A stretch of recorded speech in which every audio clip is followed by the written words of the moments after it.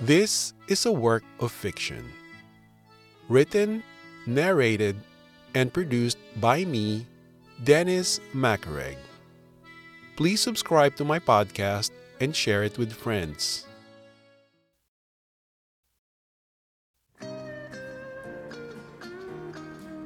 I came to this place not expecting to meet her. When I boarded a plane from Los Angeles, it was just to discover something in me as I wandered in a foreign country, not to look for love or wanting to find anyone. But it's ironic ending up discovering her in the process. A part of me says to leave the issue alone when tomorrow comes. When it's time for us to part ways, tell her that I want to keep seeing her. If she doesn't want to continue what we already started, then to just let it go. Don't even try to convince her that we should start a long-distance love affair. But Seattle is an easy 2-hour hop from San Diego. It might not be easy at first, but we can make it work. Our jobs permit us to work remotely, and if things work out, we can even move in together. Who knows? Good things may be coming up ahead. Olivia is sitting a few inches away from me, and it would be stupid if I let her slip through my fingers. If meeting her is a destiny written in the stars, why should I rewrite it? About to hint what was on my mind, she says, "You'll enjoy the sailboat experience." There is a glee in her face as if she is about to be crowned the next homecoming queen. I hold my thought and decide to wait for yet another perfect time to bring it up. We cross the Ponte del Academia, one of the 4 bridges that cross over the Grand Canal. When we reach the middle of the bridge, we stop and take more pictures. The ever-present gondolas and water taxis pass below us. Leaning on the railing, the view of Santa Maria de la Salute looks spectacular under the clear sky. Then, out of the blue, she asked me in a tense voice, "What time is your flight tomorrow?" "It's at 6 in the evening, but I have to be there early." "Mine is at 7. She is tiptoeing around the issue of what we're going to do next. It's obvious why she is bringing it up. Suddenly, it feels a bit warm. The apprehension of discussing the imminent subject that both of us have been dodging bubbles to the surface. The smooth breeze blowing from the lagoon is not helping to cool things off. Trying to lighten up the subject, I say, "We can reschedule our flights and fly to Paris. What do you think? Another week of vacation?" She lets out a frustrated smile. "We still have an hour to burn before meeting our friends. Want to visit the church?" Inside, we are awestruck by its massive dome. Sunlight is filtering through the large glass windows, illuminating the stone interior. Facing the altar, we stand in silence. Though Venice brought treasures and wealth from the far reaches of its trade routes, the plague, unfortunately, was brought to the city in the 1600s. A quarantine was set up to stop it from reaching the residents, but the disease still got through. The city suffered thousands of deaths. The Venetians asked for divine intervention and promised to build a church in honor of Virgin Mary. That's why this magnificent church is standing right in front of us. At a nearby dock, we step down into a vaporetto for San Giorgio Maggiore. Visitors who are tired of sightseeing all day are sitting in front of the church's wide steps. We find seats in the middle of the boat, sandwiched between crying children and several rowdy tourists. The boat passed by the tip of the island called Punta de la Dugana. There is a sculpture of two men with a golden globe on their shoulders, as if signifying they're carrying the weight of the world. It's hypnotic how the sunlight dances on the gray-green surface of the calm lagoon. I've read that the canals in Venice are cleaned several times a day with fresh water. It exhales wastewater back to the lagoon and inhales clean water from the fresh Adriatic Sea. From our vantage point, I imagine those sailors arriving after weeks of months out at sea. Their joy of getting back and seeing their loved ones. I turn to appreciate this city bustling with life. The place has no natural resources. Built on marshlands, the water had to be collected from the rain and from the mainland. What a peculiar place to start an empire.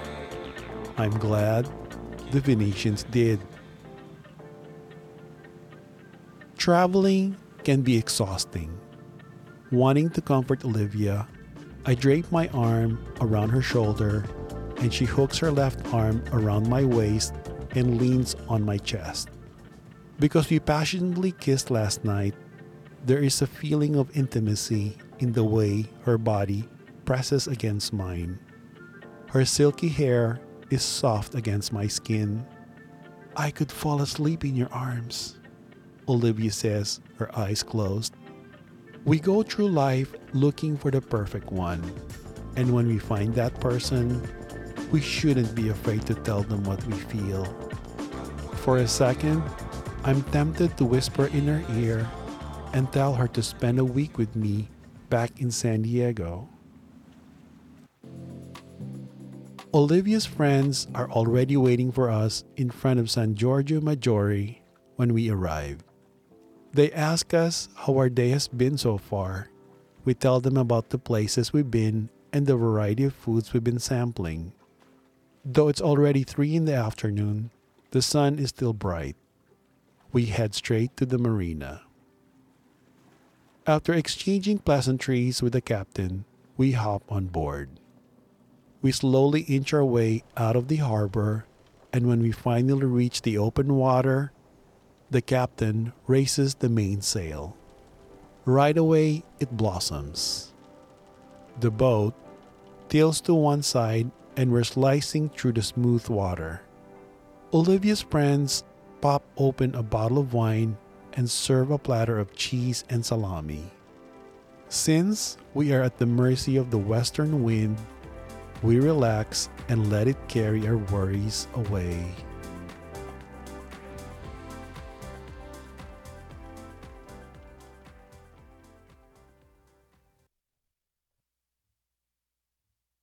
Please check out my latest novel, A Whisper to the Moon, at online retailers and at bookstores where it's available.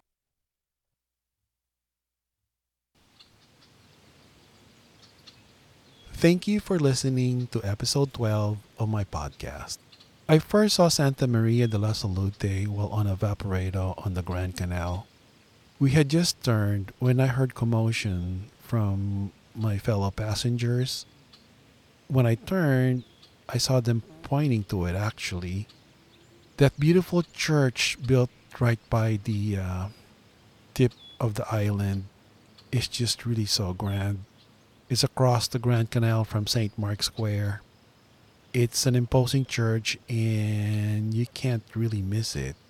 This church was built as a tribute to Virgin Mary because of the plague in the 1600s. And the Venetian leaders agreed that if they get through the crisis, the church should be built in her honor. It is beautiful. It is grand. It's like a wedding cake. It's something that I've never seen before. The island is full of people. It's almost like you're fighting your way in and out of the places that you need to go. You want to take pictures, but there's always someone or somebody blocking the subject that you wanted to take. You want to take a picture of yourself, somebody's walking in front of you. It's really frustrating, but what can you say? You're always looking at the beautiful relics from the past, and every time you go to a different structure or different buildings that are just built so long time ago, all you can say is, oh my. It's funny how you look at these places and then you realize that although the people who lived in the past were like hundreds and hundreds of years ago, you can tell that there was something exciting that happened here, even in those days. There were parties, weddings, birthday celebrations, and festivals. It's hard to imagine that some of these sculptures have been there for 5 or 10 generations before me. It reminds me that, life really goes on. We're here, we're there, and people come in, people go out. Life existed before you, and that life will exist after you are gone. That we're actually living in this moment. We're just people passing by and trying to absorb everything. When you're in a place like this, you want to sear the moment in your mind. Something to reminisce when you're all alone in your bedroom while listening to a soft music, or you're in your living room by the crackling fire in the fireplace. It's life's greatest adventure, you see.